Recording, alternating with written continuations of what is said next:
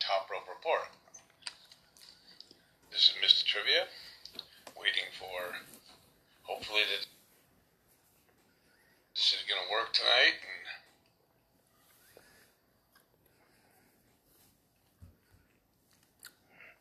we'll see how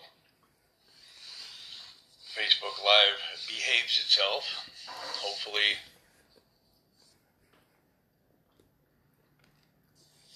we'll be able to go live tonight. Everybody will be able to hear me. I know we hear Greg real good. He is live. So what do you think, everybody? Huh? New look? New do? I want to thank Greg for, great weekend. We had a good time. Went to wrestling. So we'll be talking Monday Night Raw. For tonight, we'll be talking Friday Night SmackDown. We'll be talking about some PAPW that we went to see this past weekend. They always put on a good show, and we had a great time. It's been the first time in almost 2 years since we've been there, so we had a really good time. So I hope everybody's going to tune in. If you have any questions or comments, you can. If we're on here tonight, you can make them. You can give us your questions or comments down below. So just all right, attempting to join him now, and it says I'm connecting. And can he hear me? Is the question. I can hear you just fine. What was that? I can hear you just fine. What was that? Oh, stop it! Can you hear me fine? What? Greg did very important. All right, folks. Okay. Gonna start recording here. Well, we've been recording on Anchor for over 2 minutes now, so. Good evening, everyone, and welcome to another live edition of the Top Rope Report here, back on Facebook Live, Google Podcast, Spotify, Anchor, and TalkShoe.com. I'm your host, the illustrious Mr. Trivia, and joining me every week, as usual, my co-host, my tag team partner, my best friend. There is no Top Rope Report without him, the Nugster Greg. Greg, welcome. Hey, what's up, Trev? Not much. So we got a few things to talk about tonight. Friday Night SmackDown this past Friday. Yep. The PW show we went to on Saturday, which was a great time. The first time in almost 2 years we've attended the show. And they didn't disappoint as people. And Monday Night Raw, and also a little Elimination Chamber. So, Okay. what did you think of Friday Night SmackDown? Did I think of Monday Night SmackDown? Friday Night SmackDown. Oh. I didn't like it. I'm not gonna lie. I don't think it was a good show. I think it was, for what I'm used to seeing on SmackDown, it was a very poor show. Okay, I can agree with you on that. I didn't really care too much for a lot of the stuff that was on there this past Friday, and there was one or two interesting things to tune in, but nothing that was wow. Right.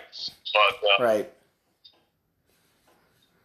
yeah. So what was your best thing about SmackDown?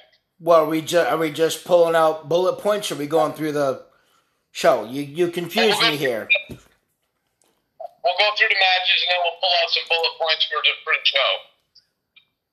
Okay. Hey, what's up, Jacob? Missed you Saturday night, buddy. Yeah, we did, Jacob. Thanks for tuning in. The crowd was not the same without you being there. No, there was nobody to lead them in the cheers and get them all fired up, especially when your buddy Matthias was wrestling. Well, it started out with the Bloodline, and then I don't know. Do you want to go first, or want me to go first? Well, I went first last time, so I'll let you go first this time. Okay. So they all came down, the Bloodline. Paul Heyman, the cousins, the Usos, and Paul Heyman. And Paul Heyman delivered, I don't know if you want to call it a speech, a proclamation, as to why he did what he did. And it was probably the most useless, lamest Paul Heyman promo I've ever seen. Right. Then, after babbling for 3-4 minutes or whatever, the drum roll or the drum beats start and pyro goes off, and it's Goldberg coming down to the ring. Now, those of you that are like me, trivia, that follow wrestling every day, always looking this story for that story, this story, read the quote-unquote spoilers and the rumors and the dirt sheets. We all had that same collective, what the fuck? But if you heard the crowd when Goldberg was coming out, that's the reason why Vince brings him back. Yes, he does care about us, but I'm not spending $73 or $160 for 2 tickets and parking to go to a live event, a Monday Night Raw or SmackDown. I'm sitting at home in my recliner, on my couch, laying down in bed, watching it. So, not that he doesn't care about me, but that's who he cares more. And the crowd did give him a loud cheer. Came down and basically told Roman he wanted him at Elimination Chamber and that he was next. And that was it. Match is signed, sealed, and done. There was no retort from Roman Reigns saying, wait a minute, this is my show. SmackDown's my show. I say who I fight. Nothing of that. I don't even remember if Roman even spoke one single word the entire segment. I gave the whole thing a D+. Right.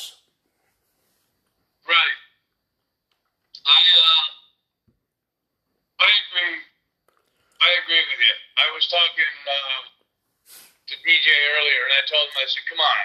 I said, how many times are they going to bring out Goldberg in situations like this? The man's 55 years old. I mean, and like you said, the whole thing was the pop. I mean, the crowd was into it, just like they are with Lesnar. I mean, Lesnar gets a huge pop now when he comes up. And that's what Vince looks for. Vince looks for the pop of the crowd. And Goldberg will give him that kind of pop. So, I was kind of disappointed in the segment also. I gave it a D. Gave it a what? A D. Okay. Now, the only question I'm going to ask you is, we all know, well, we shouldn't say we all know, but we know Goldberg has one more match on his contract. He had a contract with WWE that wasn't based on years, it was based on matches. If it took 5 years to get those matches in, it took 5 years. If it took 2 years, it took 2 years. Whatever it was. I don't think they imagined having used him this long. I know he did miss, he had a legitimate knee injury where he had surgery or something because he was walking around in a knee brace.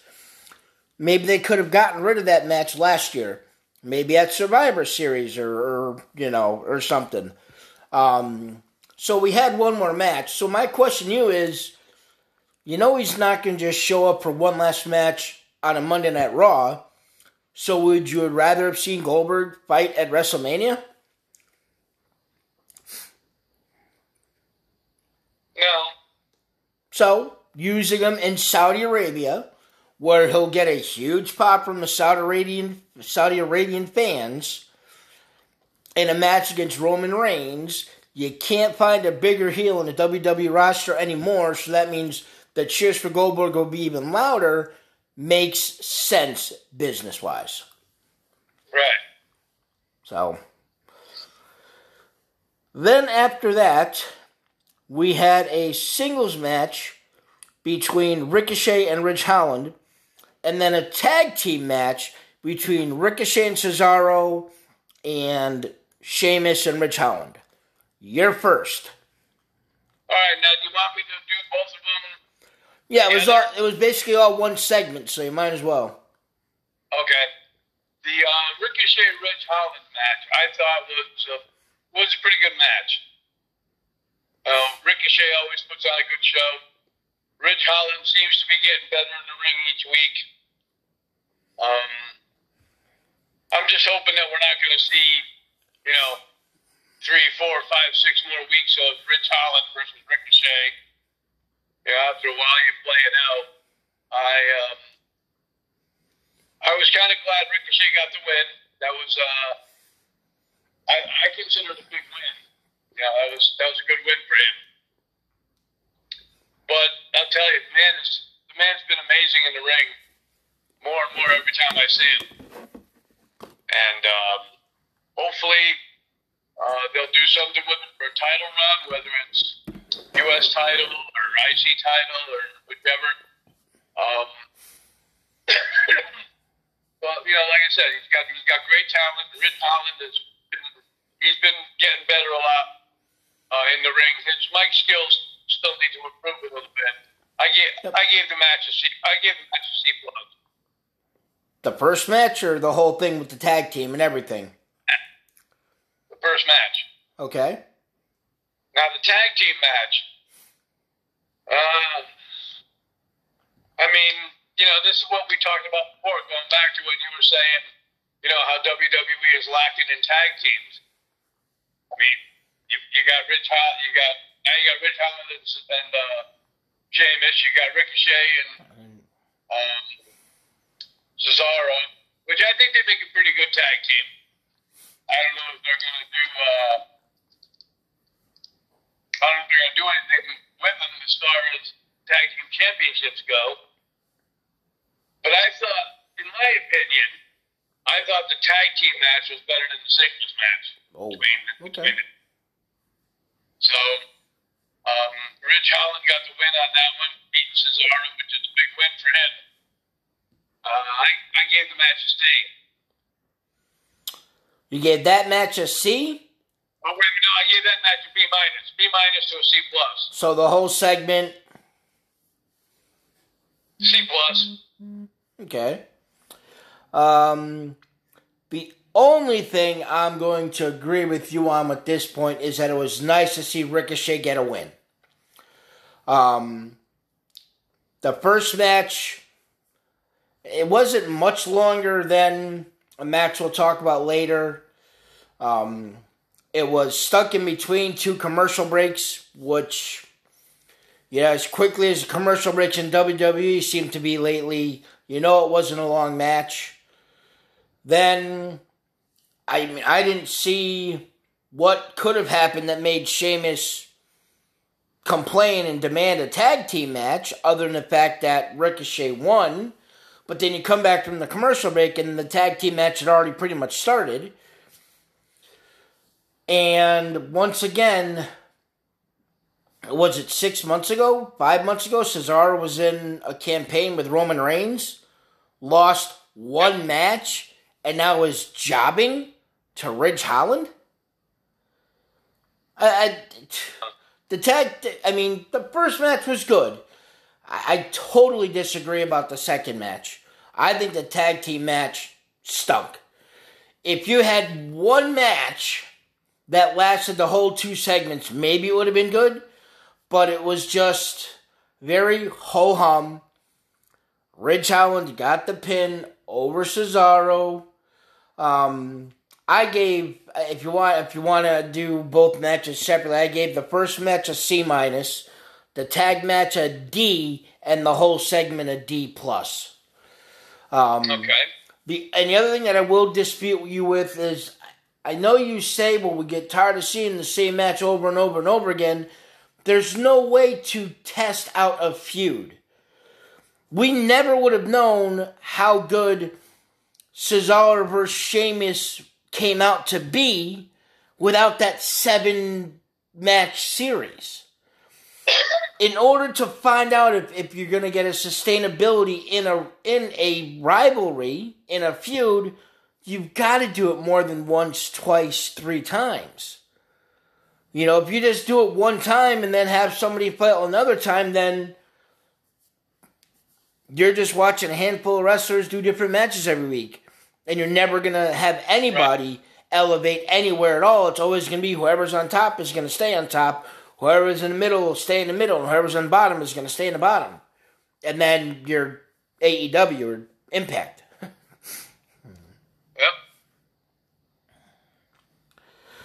So then, after that,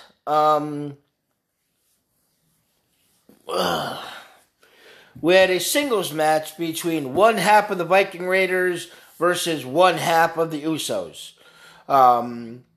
It was Eric versus Jimmy Uso, and I think I've already talked about this match longer than the match actually went. I know. It's disappointing because obviously we know the Usos could, bang. We know the Viking Raiders can bang, but this was given about 2 minutes, and nothing was able to develop in the match. There was a brief moment outside the ring where Ivar jumped off the stairs as he was trying to hit Jey Uso, and Jey Uso moved out of the way. And somehow this agile big man that does cartwheels and all kinds of things in the ring was down and out because he landed on his feet and rolled over and was down and out and couldn't move.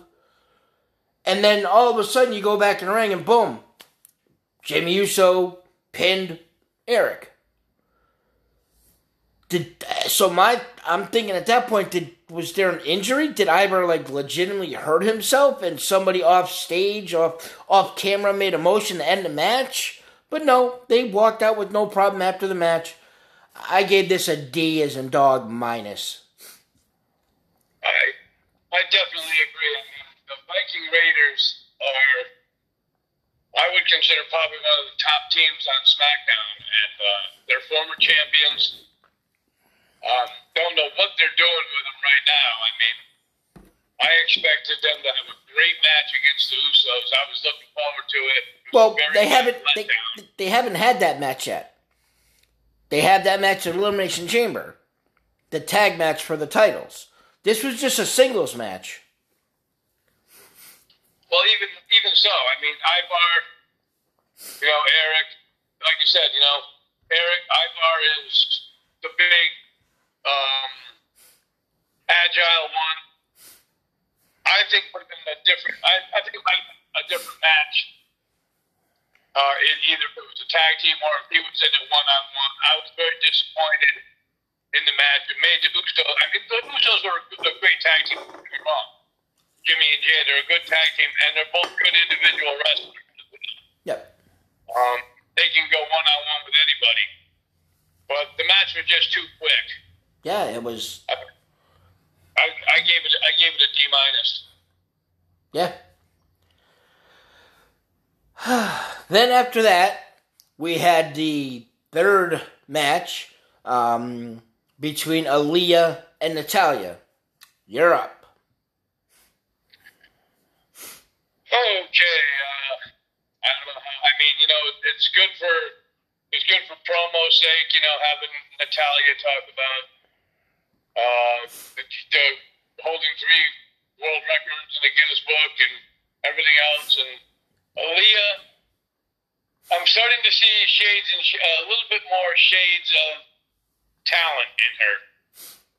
I believe with a little bit more seasoning, a little bit more work, she could be, one of the top females, I believe, on SmackDown. I think they got to get her out there and expand her more instead of just facing Natalya. I mean, I understand, it's her first time. Well, not her first time, but she's still early to the SmackDown roster and still early to the SmackDown show. And, getting her feet wet by going against Natalya. I was okay with this match. I gave it a C minus. Okay.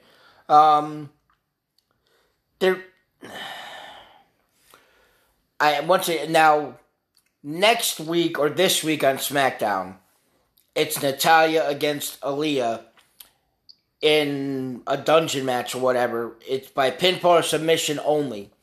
You can't get counted out because that's how Aaliyah's won two of the matches is via count out, and the other one was that 3.17 second pin.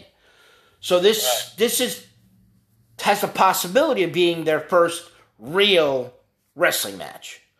I haven't seen enough from Aaliyah to see that she's going to be one of the top on SmackDown by any means right now. I don't see her right now even being able to shine Charlotte, Sasha. I mean, not, I can't even think of anybody else on the top part of, SmackDown right now. But she doesn't even deserve to be in the ring with them right now. Working with Natalya will get her better. I just didn't like the ending. Again, a stupid, dumb, cheesy count out.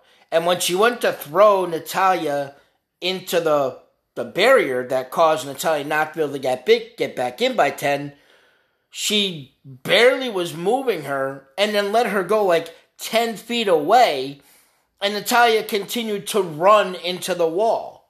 When I only have one leg, and I could have stopped in that 10 feet with the speed, the quote-unquote speed Natalya was being thrown at. I gave the match a D+.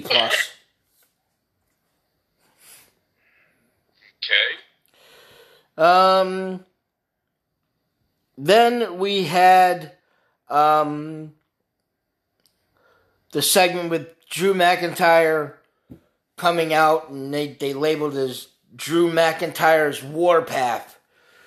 After he was out, he was talking for a few minutes, blah, blah, blah, blah, blah, blah, blah. Oh, I'm big, I've got my long sword, yes. I'm Drew McIntyre. Horrible impersonation. I thought it was horrible, but then the little thing, and Happy Corbin comes out and starts talking, and and then all of a sudden you kind of hear mumbles in the audience. You're like, okay, here he is, and then you turn around, and then there's Madcap Moss, and I've read a couple reviews, and like one of the reviews they gave this segment a B, another was a C+.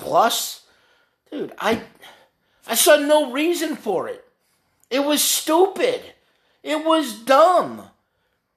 Yeah, he beat down on Madcap Moss a little bit and then threatened, Happy Corbin to come down and said, he's going to slice him with the sword if he does. And then Happy Corbin stopped.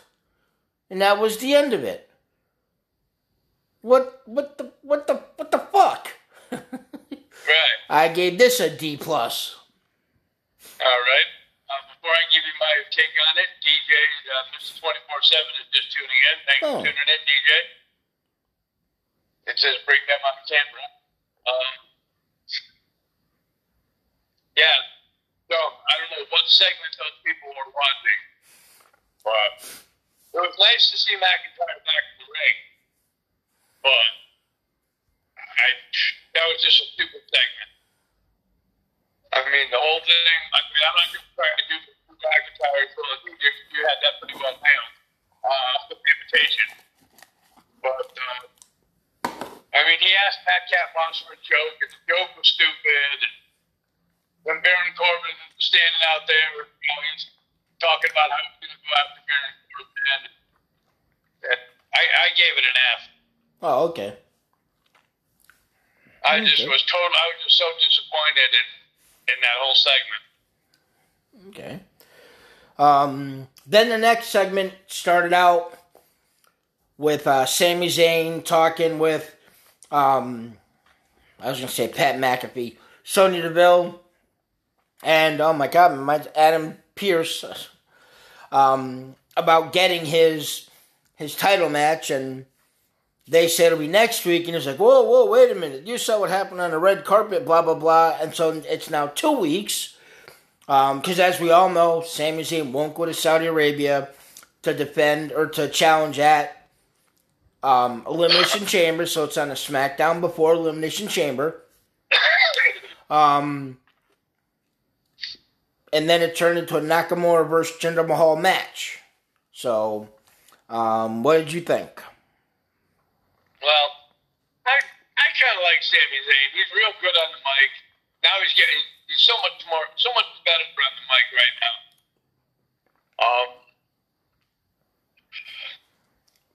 The match, well, that was Jinder Mahal and Nakamura. The thing with Sami Zayn and Sonya and everything else, I mean, eventually he's going to get his title match, but he plays it up like there's still a conspiracy against everything else, and, the stick of Johnny Knoxville. I hope they don't put Johnny Knoxville in a match with Sami Zayn. Well, they won't, because of Rick Boogs. Right. And it's just, I mean, I don't know. The segment I gave the segment a D. Now, as far as the Nakamura Jinder Mahal match goes, I thought it was a pretty good match. Nakamura back from injury, but he looked strong. Jinder Mahal, I think he's kind of fizzled by the wayside since his championship days when he was WWF champion. It was just a match, I think. It was just somebody to put against Nakamura, I think. Having him come back and see how well he does coming back from his injury. I gave the segment a C minus. You gave the what? The match. Okay. I gave the match a C minus. Okay.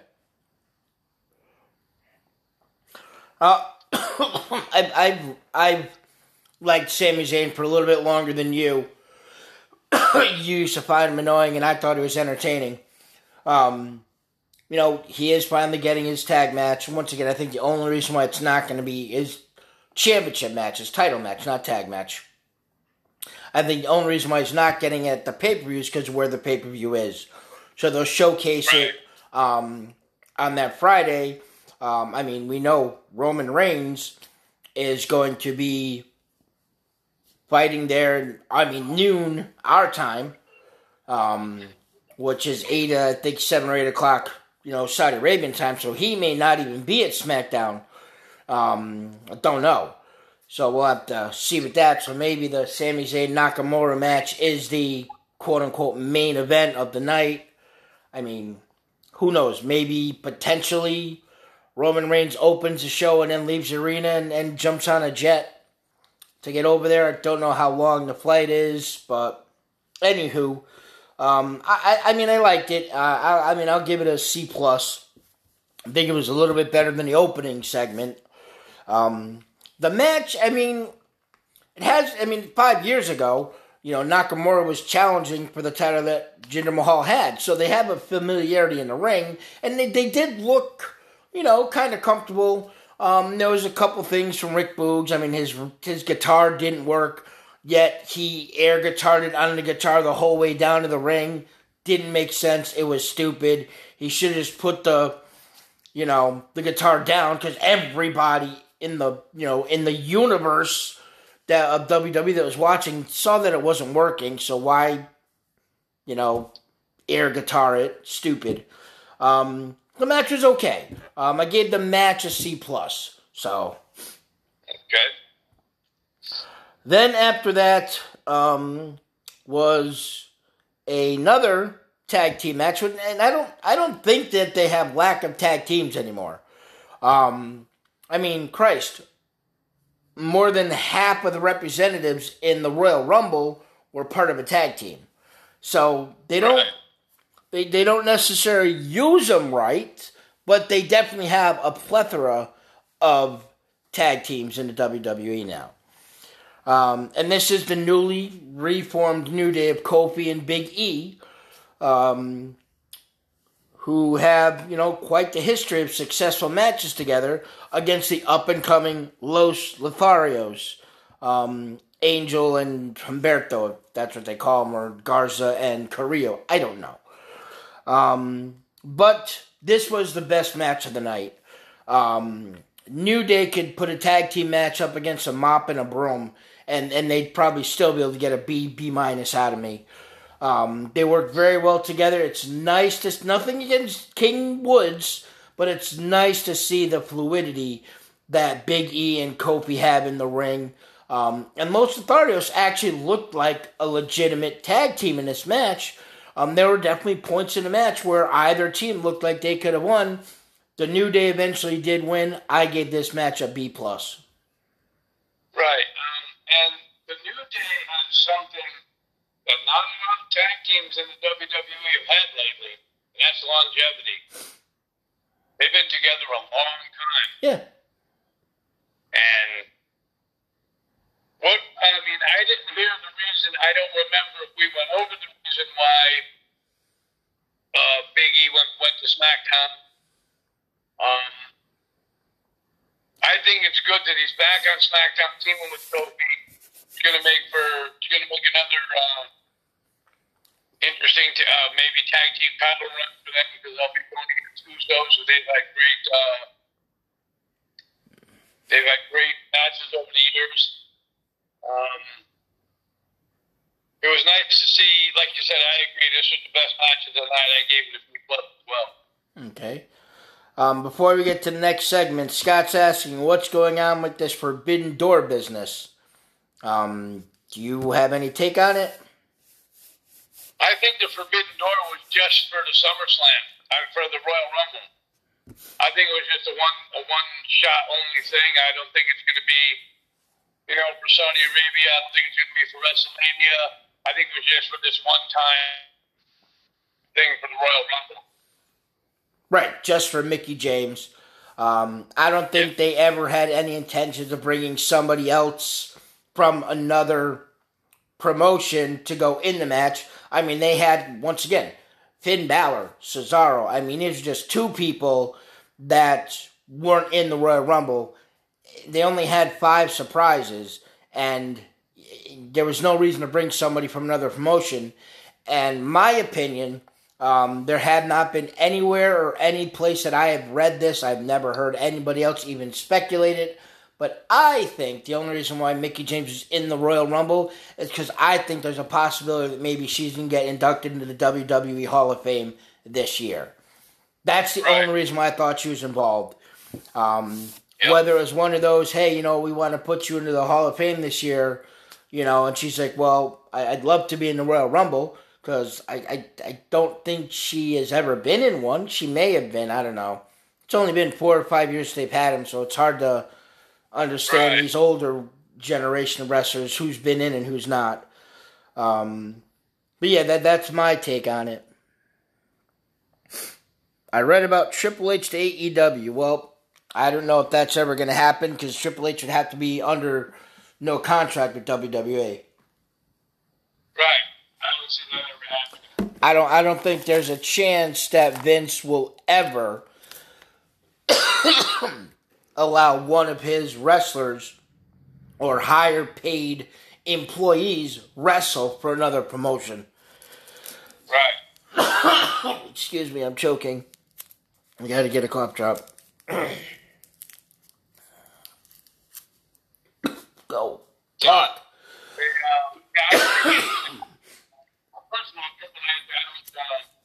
I don't think he's going to be wrestling much longer. And like Greg said, you're not going to have to Can't hear you, Mike. Can't hear you, Mike. You got to talk to your phone. I can't hear you. When you talk away from your phone, you have to talk directly to your phone. You don't have to be like this. You don't have to be like this to it, but don't talk away from your phone because you can't hear you. Okay. I don't think that will ever happen. Like I said, I don't think Vince will let, not only one of his higher paid office people, but his son-in-law wrestle for the competition. So, that's my take on it. Okay. Then the last segment was Ronda Rousey and Charlotte Flair's, I guess you can say, face-to-face encounter. You're up. Well, I kind of figured it was going to happen. She came out talking about, how she's going to, now she's challenging Charlotte Flair at WrestleMania. She said that there's a lot of ass beat you've got to give out. And Charlotte's on that list.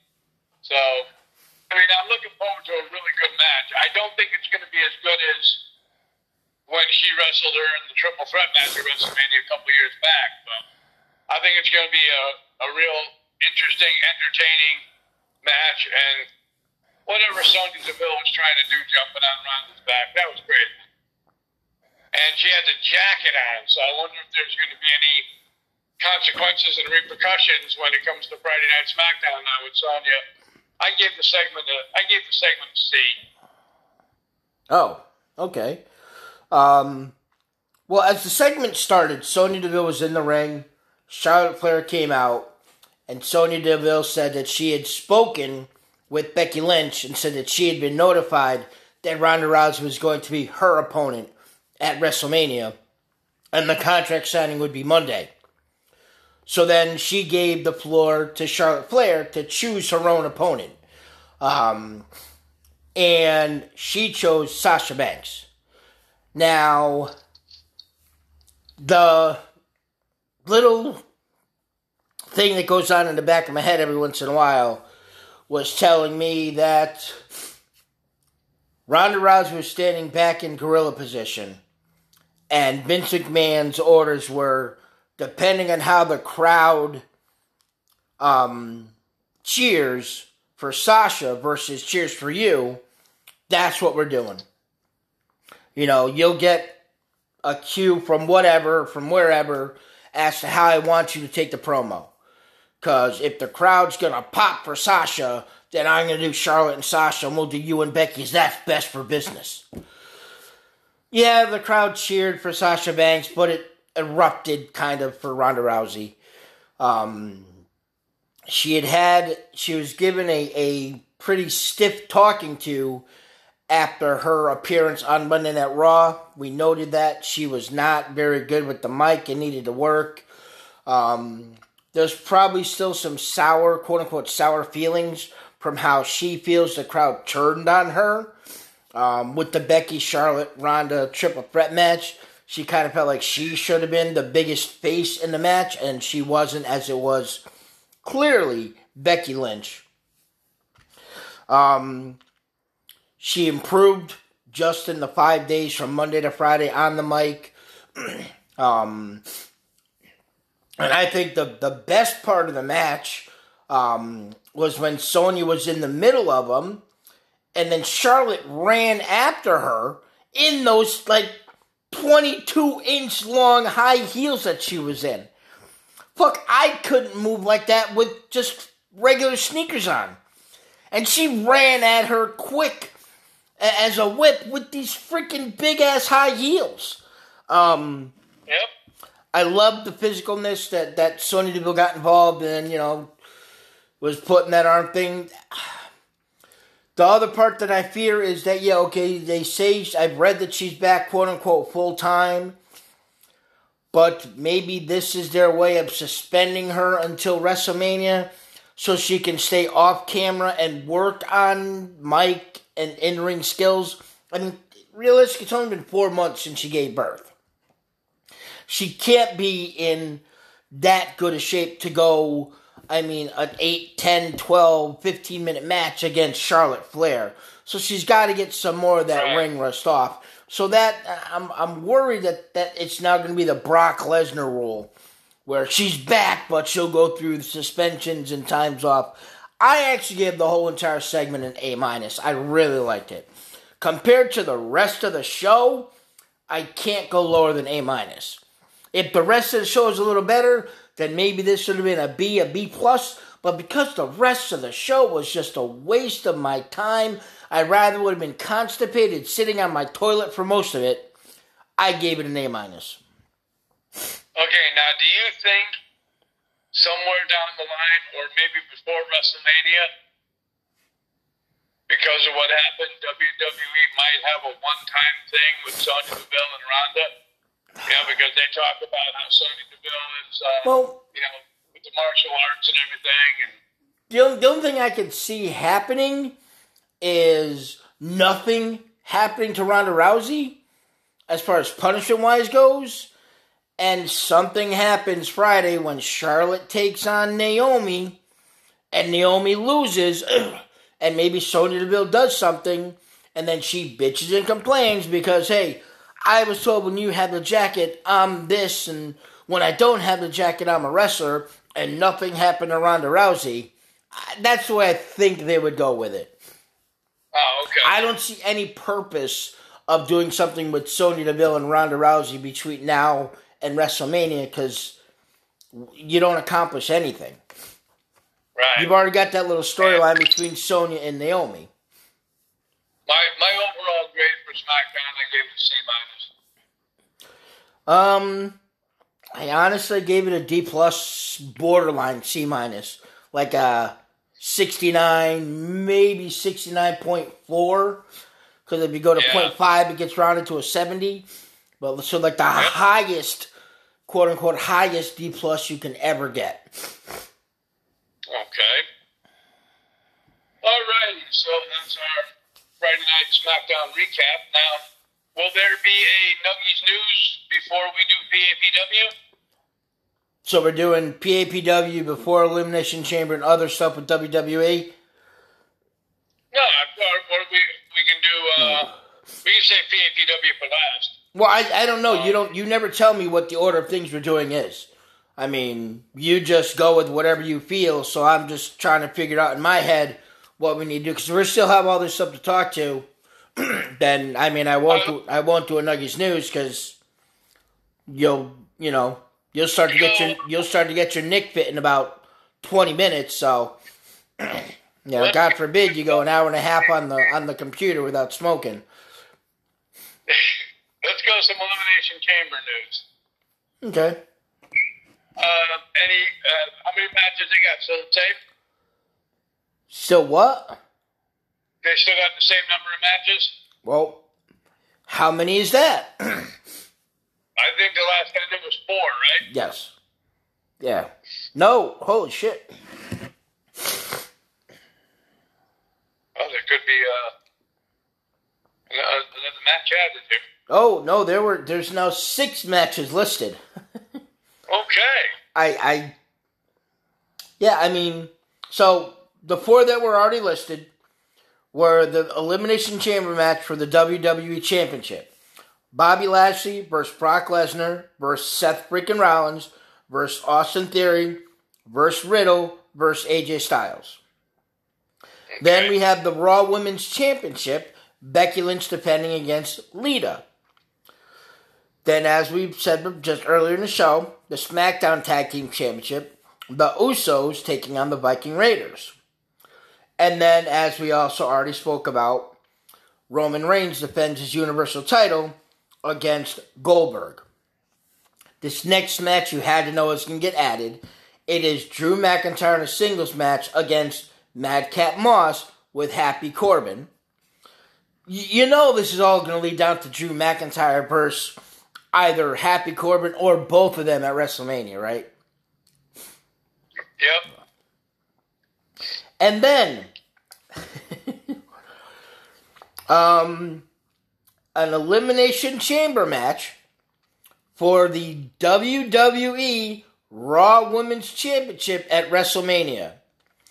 The competitors listed are Liv Morgan, Rhea Ripley, Bianca Belair, Doudrop, Nikki ASH, and then our favorite competitor to be announced. Wow, two interesting matches just added. So they have 2 women's matches, and it'll be a total of 8 women wrestling, because obviously there's 6 in Elimination Chamber, and then Becky Lynch and Lita. That's a lot of females on the Saudi Arabia card. Yep. And but you see, I think with the Elimination Chamber women's match, I mean, that's going to be a tough one to pick. There's I think almost anyone could win that. Mm-hmm. I mean, you got Rhea, you got Bianca Belair, you got Doudrop, you got Liv Morgan. I mean, there's 4 of them right there. And then title shots are ready. Nikki ASH. Yep. Wow. So that's going to be. But with the men's elimination chamber, I think this is going to be one of the most interesting elimination chamber matches for the men I've seen in a long time. For the men. Really? Yeah, I think so. So I don't know. I just storyline wise. I mean, Brock Lesnar has already determined who he's fighting at WrestleMania. Okay, you're telling me that you really needed to have Brock Lesnar in this Elimination Chamber match? Is it going to be just... I don't know. It's going to be a match to me where I'm only going to like it if one of the other 5 wins. So, yeah, as much more that I like Brock Lesnar than before, now that he's a face, I still don't want to see him win. I don't want to see a title versus title, or maybe only Roman Reigns' title is on the line, and then once again we have a part-time champion in Brock Lesnar, and I just... But it's hard to think, like with the Royal Rumble, once you knew Brock Lesnar was coming out at number 30, you could have gone to bed because you knew Brock Lesnar was going to win. And It's almost... I almost get that same feeling here as Brock Lesnar is supposed to be, the beast incarnate. How can you not have him win? Right, and I was thinking, remember when he was number 1 in the Royal Rumble a couple years ago, and he eliminated like 13 in a row? Yeah. Do you see him going through this roster that quickly? No, I don't think he'll be. I don't think he'll be first at all. There's no way that he's going to be one of the first ones in. Not even possible. He doesn't have the stamina for that. I mean, Elimination Chamber, I think, what is it, 3 minutes that they come in? I think so, yeah. I don't know. Why would shut up? I'm telling a story to shut up because of what it wrote. It said in a 7-person elimination chamber, 3 people start in the ring, and then the 4 pods open up. But doesn't say 5-minute intervals. Oh. So the first 2 are out, so it's at least got to go 25 minutes, I'll say. Because that last person's not going to come out and then immediately kill the last person. So you could possibly say, if everybody's been eliminated, there's 1 person left, and that final pod opens, and it's 1-on-1, and it's Lesnar, and he gives Riddle an F5 and pins him. So you say 21 minutes? I don't think Brock can do that. I think the situation will be Brock Lesnar will be the last one out of the pod with 2 people left in the ring. And he'll just... Well, don't give me any spoilers, because in an Elimination Chamber, that's one of our predictions is, the order that they come in and the order they get eliminated. Yeah, right. The Elimination Chamber is one of those pay-per-views that our predictions, you get a lot of opportunity for extra bonus points. Where Absolutely. If we were going by overall scores, I could possibly still have a chance of pulling out a 4th place. But as the way it goes, I can only finish in 4th or 5th. You can only finish in 1st or 2nd. DJ can only finish in 1st or 2nd. Little Nug stuck in 3rd. And I'm battling the caboose with Tony Black. Oh, okay. So, not that I'm trying to do a conspiracy thing here or anything, but if we happen to forget about telling Tony Black when the prediction show is and what time, I won't mind. I'm kidding. But, are you kind of surprised that Shayna wasn't added to that women's match? Why? She's on SmackDown. Oh, that's right. I wanted to see her swing lip arm around here. Oh, that could be Dewdrop. I mean, that could be Rhea Ripley. They're both, I think Rhea Ripley's bigger than Shayna Baszler, actually. But Yeah, I don't think I'm confused. I mean, I understand them putting the Drew McIntyre Madcap Moss match, but if this is a Raw Elimination Chamber match, why announce it before Raw? Why not announce it on Raw tonight? I mean, this Wikipedia page was updated 1 hour ago, so the match was possibly announced at like 5:30 or 5 o'clock. Right. So why would you not wait the 2.5 to 3 hours, open up Monday Night Raw, with whoever is on the Monday Night Raw women's roster and have them all in the ring, have Becky Lynch, come out,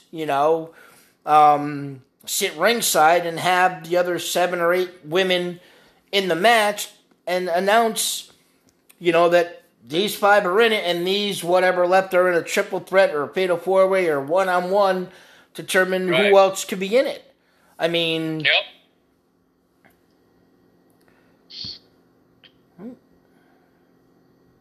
Yeah, that's true. I mean, open up the show with that. Bring it on everybody, I'm just that would really get a good pop crowd. So, the active women on the roster, that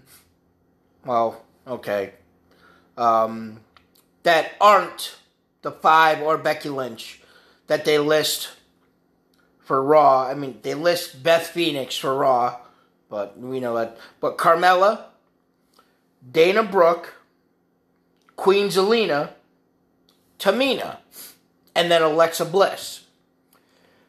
I read that there's still many more segments of this backstage thing that they're doing for Alexa Bliss, so the likelihood of her getting into the ring before or even at Elimination Chamber are slim. So you have those other 4, or you just say, you know what, you 5 are in, you 4 right now are in a fatal 4-way to determine who's number 6 in the Elimination Chamber. Why announce those 5 ahead of time? I don't understand. Yep. So, but yeah, I think the Saudi Arabia show is going to be an interesting pay-per-view. Yeah. You've got that's a week from this Saturday, and it's going to be, I believe, 12 noon our time. Yep. So I'll be able to watch it and not have to worry about saying, "Oh, I got to." You're not back. You don't think you'll be back to working Saturdays by then? Didn't they say the second Saturday in February you're starting to work Saturdays again?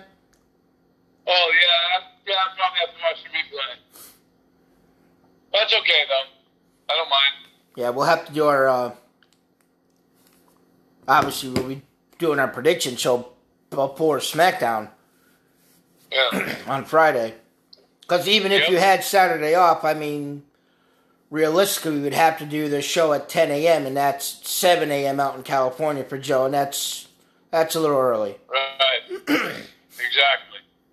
So, anyway.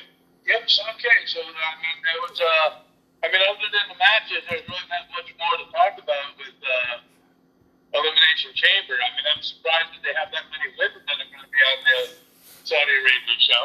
Well, I mean, one thing, as far as Becky Lynch and Lita, Becky Lynch, some of her outfits, she wears pants anyways, but Lita's always pretty much fully dressed.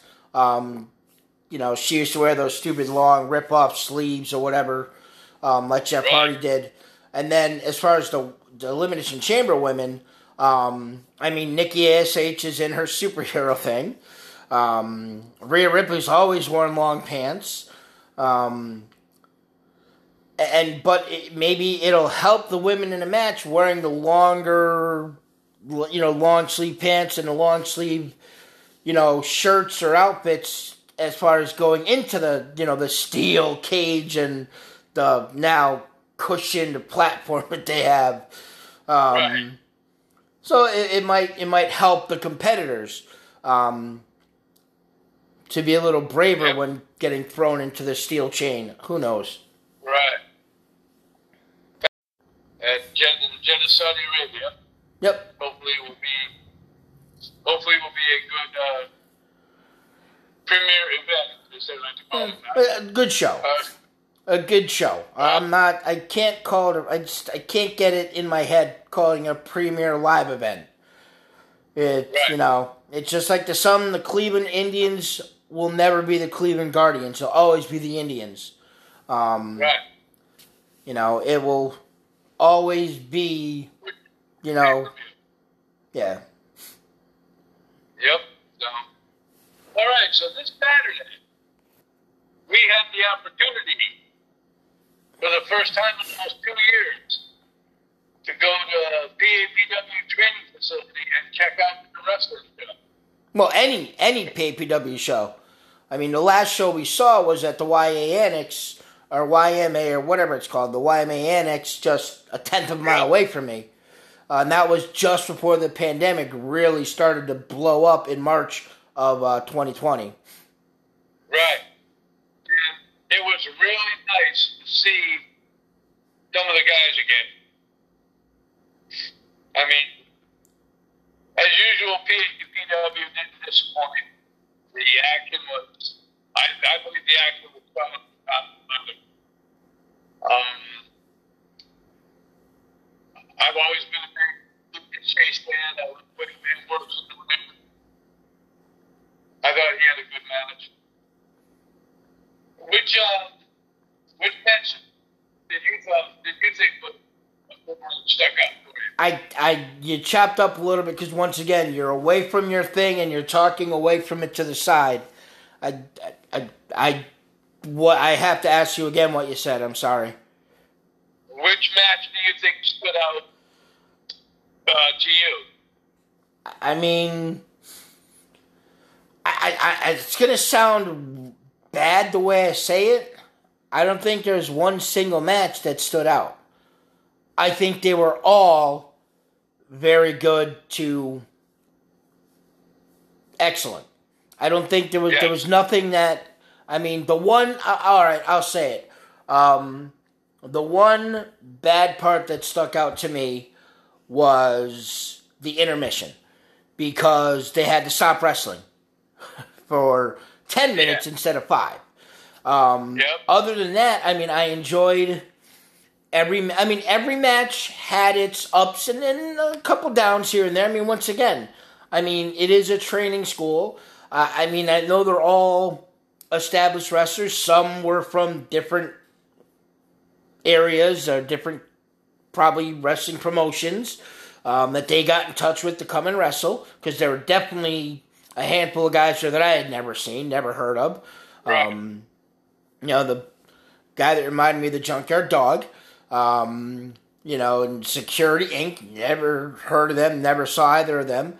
The first match with those two guys that wrestled Battle Academy, no idea who they were.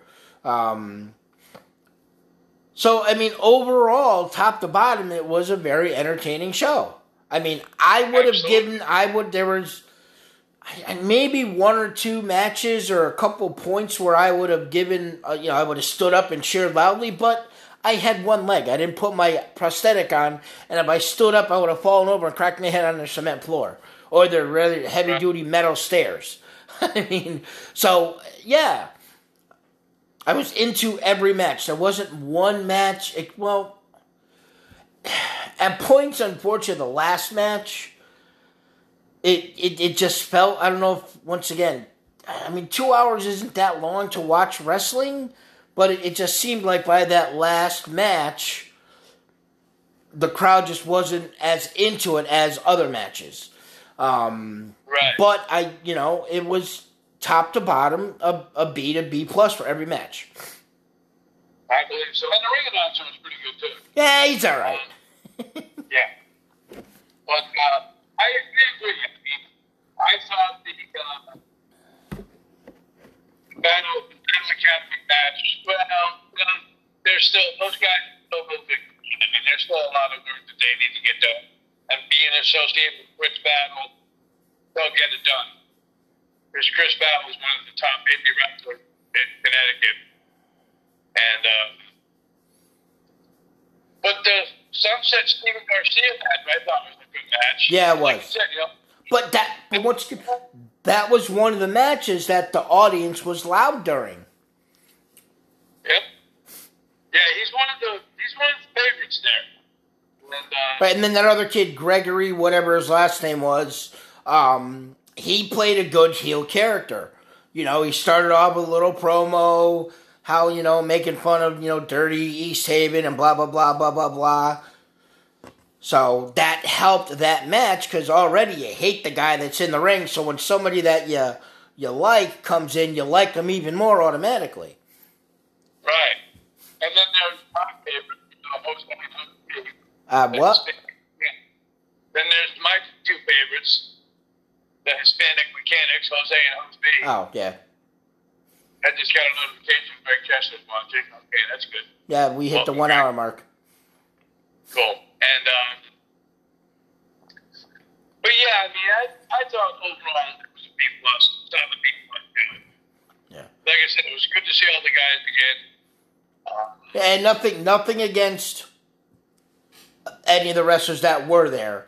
But there were wrestlers that were advertised to be at the show the Saturday before when they were talking a feet of snow to 2 feet of snow statewide, when more or less it was more 6 to 10 inches statewide. Still, I mean, 10 inches of snow is still tough to have to travel into, so it's understandable that they canceled the show. Right. But Dustin Flash Waller was supposed to wrestle someone. The Haven was supposed to take on the House of Pain. And there was somebody else that was supposed to be there. I don't remember now. They all were booked to go to a show up in Maine. So they were unable to be there Saturday.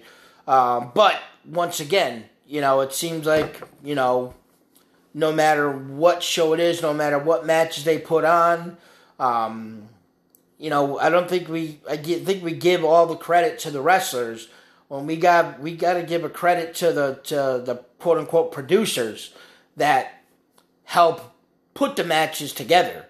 You know, Mario Paul Roma, I mean, they were there, so you know they're involved in all that, whether it be physically or verbally. So I think it's time to give a shout out to those guys for helping set up these matches the way they're supposed to be. Absolutely. And I mean, we've been fortunate enough to see Flash Waller come up through the rankings of BAPW, the Haven come up through the rankings of BAPW. They've been on our show early in their careers, talking about, you know, their aspirations. And now they're branching out. They're in Maine, they're in Rhode Island. And I'm very happy for them. Oh yeah. They have a BST show coming up. For most of you people who don't know, BST is Blood, Sweat, and Tears Wrestling, which they have in Bridgeport, and Dustin Flash Waller going against Richard Holiday. That's going to be a tremendous match. They had a great match the last time. But yeah, I mean, you know, like I said, you get to see a lot of the upcoming indie wrestling. Connecticut has always been the hotbed of independent wrestling. But it was kind of strange not to see the Haven and Flash Waller, you know, the usual guys that we see at the APW. Zach Gibbs, he was the other one that was advertised for last week that wasn't there this week. Yep. So, but I mean, kudos to those guys. Their careers are taking off, and who knows, maybe someday in the near future we'll see them on TV. Possibly. And that would be a big plus, a big shot in the arm for, you know, not only Connecticut wrestling, but for those guys as well, because they're putting in the work and they deserve it. Right, and they're all still up. Well, the three main ones that you mentioned, you know, Flash and then the Haven, they're still very, very young. I can't confirm or deny. I'm not even sure if they're all of legal drinking age yet. They might be. If they are, they're just there. Right. So their time is still. I mean, you see now wrestlers make their debuts in their late 20s, early 30s. So they still have plenty of time to hone their crafts and make something big of themselves, potentially. Right. Okay. Monday Night Raw for tonight. Yep. We talked before the show. I think we're going to see a good match out of Matt Riddle and Seth Rollins. Yeah, I do too. I mean, like you said, they're probably going to have, a couple of things with a Saudi Arabia theme with the matches. Like you said, maybe we'll see Austin Theory and AJ Styles. Well, I think they would have advertised that. Maybe that'll be next week on Monday Night Raw, the go-home show. But so I think it'd be very interesting because once again, we've said it. So I shouldn't say once again.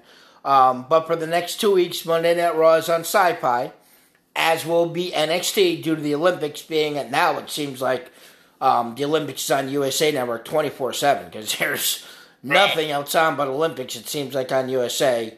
If it's not live, it's taped. And so that's my train of thought. Oh, so they're also having limited commercial breaks. So if we get to see a 15, 16, even 17, 18-minute match between Riddle and Rollins with no commercial breaks, I think that can be outstanding. Absolutely. That would be so good for the ratings. Well, maybe they could take something from this, but you really can't with USA because, USA's got to get their sponsors going. They got to get their commercial time in. But with limited commercial breaks, it should be interesting. Well, one thing I don't understand is I'll compare it to the Olympics. Okay? You're watching the Olympics. They'll go through 12 ski jumpers and then take a commercial break.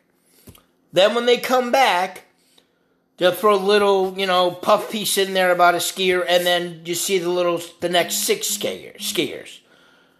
And then it's, over. Football. They start a drive, and as long as there's no timeout called, they continue the drive. And then when they punt or the ball changes, they go to a commercial. They never stop on, 3rd and 7 because we haven't had a commercial in the last 20 minutes, so now we're going to go to a commercial break. Right. If somebody scores 12 runs, if there's a 15-hit, 12-run, inning, and the team did it all with one pitcher, there would not be a commercial break. Right. So why does the WWE throw sometimes not 1, but 2 commercial breaks in every fucking match? Because they bring one person out, go to a commercial break, bring the second person out, wrestle for 3 minutes, go to a commercial break, come back after a 3.5-minute commercial, wrestle for 5 more minutes, and then it's over. Right. I mean, like you said, they don't put the thing up on the screen, they can see the action during the commercial. Well, you can do that, but once again, in Major League Baseball, in pro soccer, they play 45 minutes without a single commercial break. And you know what they do? They have ads that are up in the upper left-hand corner around the score that change every 5 minutes. So this 5 minutes is sponsored by Budweiser. This 5 minutes by Nike. This 5 minutes by Ralph Polo or whatever. Why can't WWE do that? Right. It doesn't... I know I'm watching fucking Monday Night Raw. I don't need to see it on the bottom of the ring. Yeah. It just... You backed off from your computer, didn't hear what you said. Said, put some of the ads down on the bottom across the Monday Night Raw banner. We know what we're watching. Yeah. And they have the technology. I mean, Christ, they do the CGI when people come in with that little robot flying around and all the graphics and everything. So you could leave it, say, Monday Night Raw for the people that are there, and you could just CGI something over that for us that are at home. Yeah. It just doesn't make sense to me. There's got to be other ways to make ad revenue than to have to go do so many commercial breaks. Right. And we're not going to keep going to commercial breaks tonight, so that'll be good. Right. It's just the timing of the commercials. Like you said, you get a wrestler that comes out, you go to a commercial. You get the second wrestler that comes out, you wrestle for a couple minutes, you go to a commercial. 5 or 6 commercials later, they go back to the wrestling and then the match is over. And it's just, there's got to be a better way to do it. Yeah, and if you have to throw a commercial break in the middle of a long match, I understand that. They're still wrestling during the commercial break. We've seen live events. We've seen Raws and SmackDowns. They still wrestle while at commercial. They don't just stop and, fold their arms and then start just before. But when you're bringing one person out and then going to a 3.5-minute commercial, they're just standing in the ring.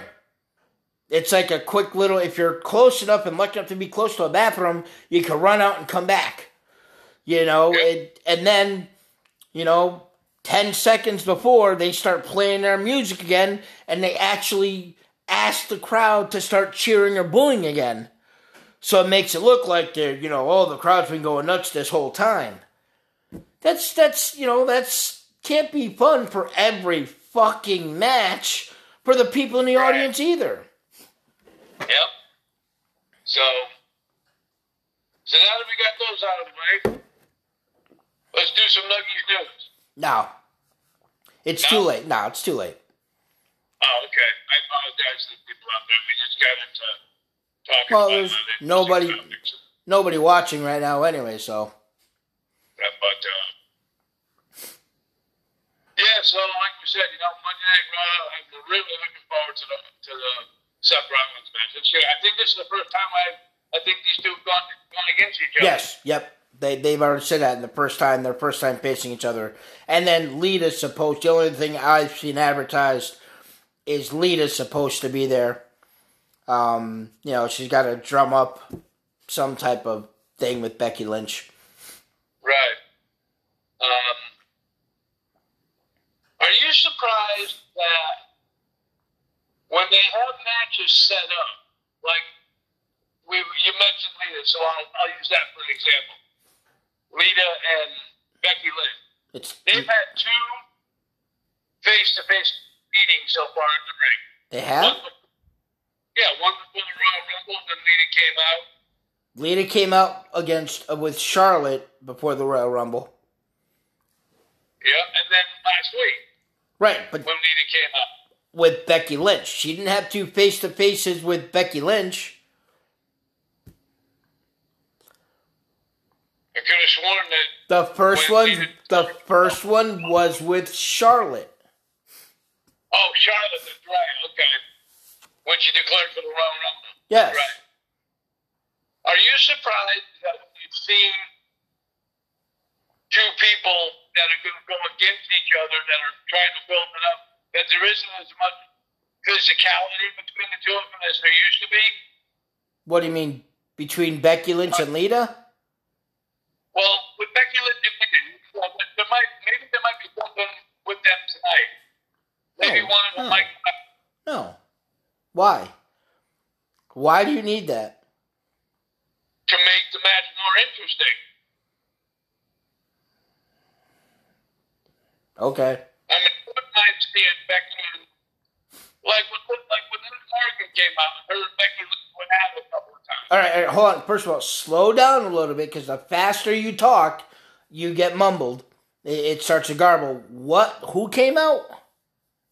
Like when Liv Morgan and Becky Lynch went at it a couple times against each other in the ring. Right, okay. That was a heated rivalry that built up to Liv Morgan attack and getting physical with Becky Lynch.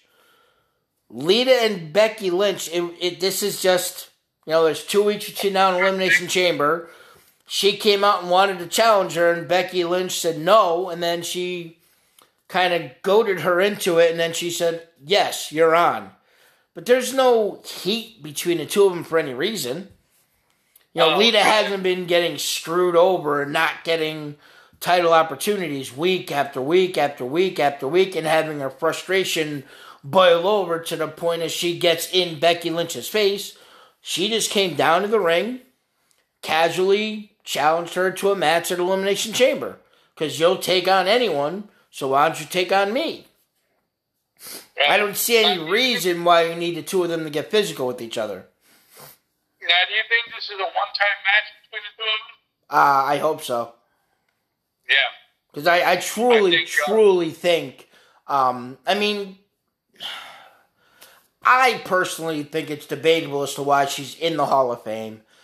I don't think her career was that long. I don't think it was that spectacular.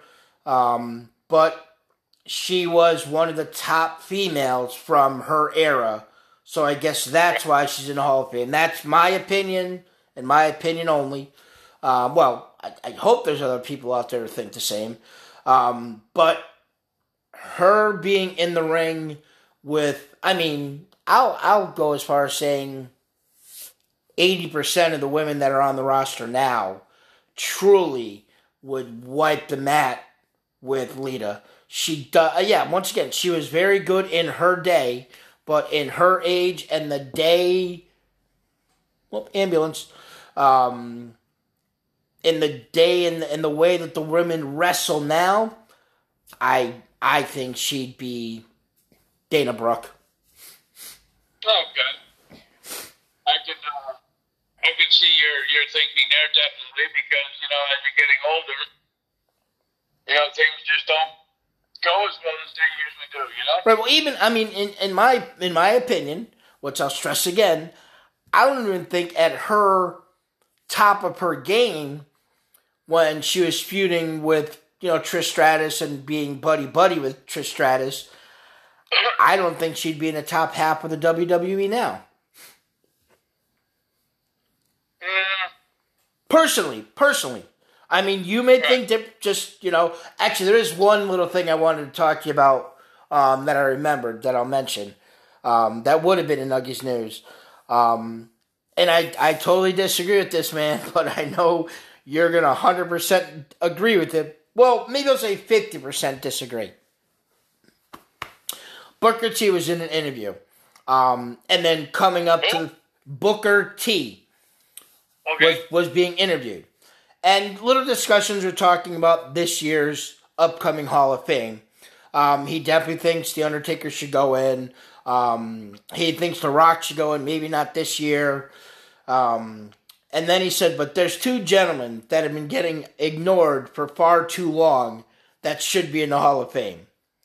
The first one, Vader, which I can get behind. I wouldn't be like, why the fuck is this guy in the Hall of Fame? I could accept it. And then the other, take a guess. Sid Vicious. No. No, who? Lex Luger. No. Wait a minute. Time out. You talk about saying why you don't understand why Lex Luger isn't the Hall of Fame all the time.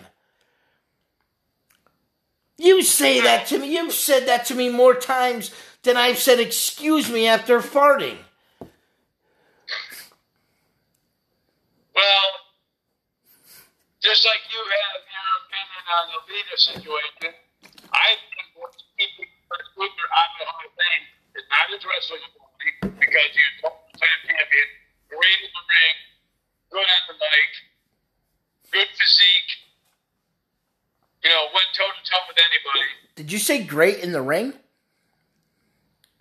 Yeah, early on he was great in the ring. Oh, his move selection was like 3 moves, and that's it. Well, I thought he was real good in the ring. Wow, okay. But I think what's going to keep him out of the Hall of Fame is the situation with Miss Elizabeth. There's a lot of people out there in wrestling that are pointing the finger at Lex Luger because of what happened to Elizabeth. But what does that have to do with the Hall of Fame? I mean, how many discretions did Jerry the King Lawler have? Ric Flair have? I mean, Hulk Hogan. Hulk Hogan banged another guy's wife and bragged about it on the air. Why would Elizabeth? Because Miss Elizabeth was part of the WWE? No, because when Hogan, Lawler, Ric Flair, what they didn't result in a person's death. Like I said, there's a lot of people out there pointing the finger and accusing Lex Luger of this, blaming Luger for Miss Elizabeth's death. Once again, of Miss Elizabeth's death? Yes.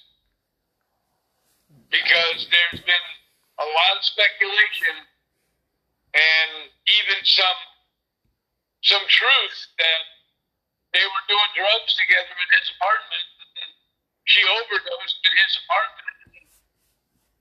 Yeah, granted, he called 911, tried to resuscitate her the whole 9 yards, but she was still there and it still happened in his presence. And I think the WWE and the wrestling community frowns upon that. Now, Vader. Do I think Vader should be in the Hall of Fame? I thought Vader should have been in the Hall of Fame years ago. The only wrestler, and I'm not saying that just because Vader was a guest on the top many years ago when I was doing the TV show. He came down with John Keller, and he was a guest. But Vader, to this day, is still the only professional wrestler to win the heavyweight championships in 4 different continents. In 4 different continents? 4 different continents. Okay. That's quite impressive. And he was an impressive big man.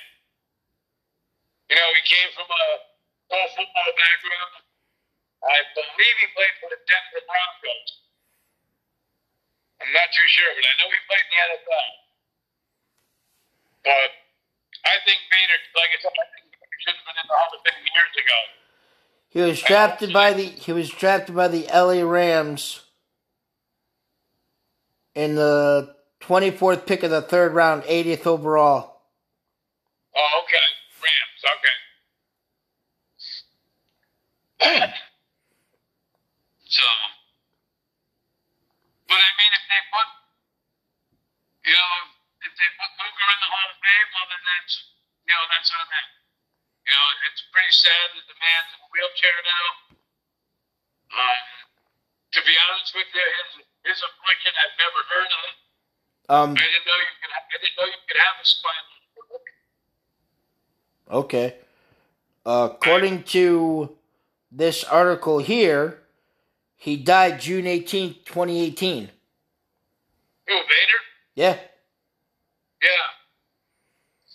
Then why did you just say it's sad that he's in a wheelchair? What do they have? No, I'm talking about Luger. Oh. I thought we were talking about Vader. Oh, okay. No. And, like I said, I never knew what a spinal stroke was. Never heard of it until Lex Luger had one, which confined him to a wheelchair. If he gets in the Hall of Fame, well, okay. I can live with it, I can live without it. I'm not going to be like, well, if he gets in the Hall of Fame, I'm not watching it, blah, blah, blah. Okay. But Vader, I believe, like I said, Vader should have been in the Hall of Fame years ago. What 4 continents did he win championships on? Asia, Africa, South America. He's wrestled all over the world half a dozen times. Vader. Okay. Sorry, I didn't know that they had professional wrestling in Africa. I didn't know they had professional wrestling in South America. I know they have like Central America, in Mexico and stuff like that. And I know obviously Japan and Tokyo, New Japan Wrestling, but never had any clue that there was wrestling. I'll say south of the border, meaning the other side of the equator. Africa, South America. No idea that they would even have wrestling that was worth the shit. At all. No, seriously. To me, it would be like a local, VFW hall with a ring and, a 6-inch mat on the floor type deal wrestling, not big time promotional wrestlings in front of thousands of people. Oh, okay. Well, I've heard quite a few times that Vader's won championships on 4 different continents. So, but wrestling does a lot of kayfabe with situations like that, so you never know. They just probably could have said that just to make him as monstrous as he was. Right. Speaking of Hall of Fame, another one that I believe is worthy of the Hall of Fame, but might not be this year, might be next year, is Yokozuna. Your thoughts on that? You can only put Yokozuna in if you're putting him in with Lex Luger at the same time.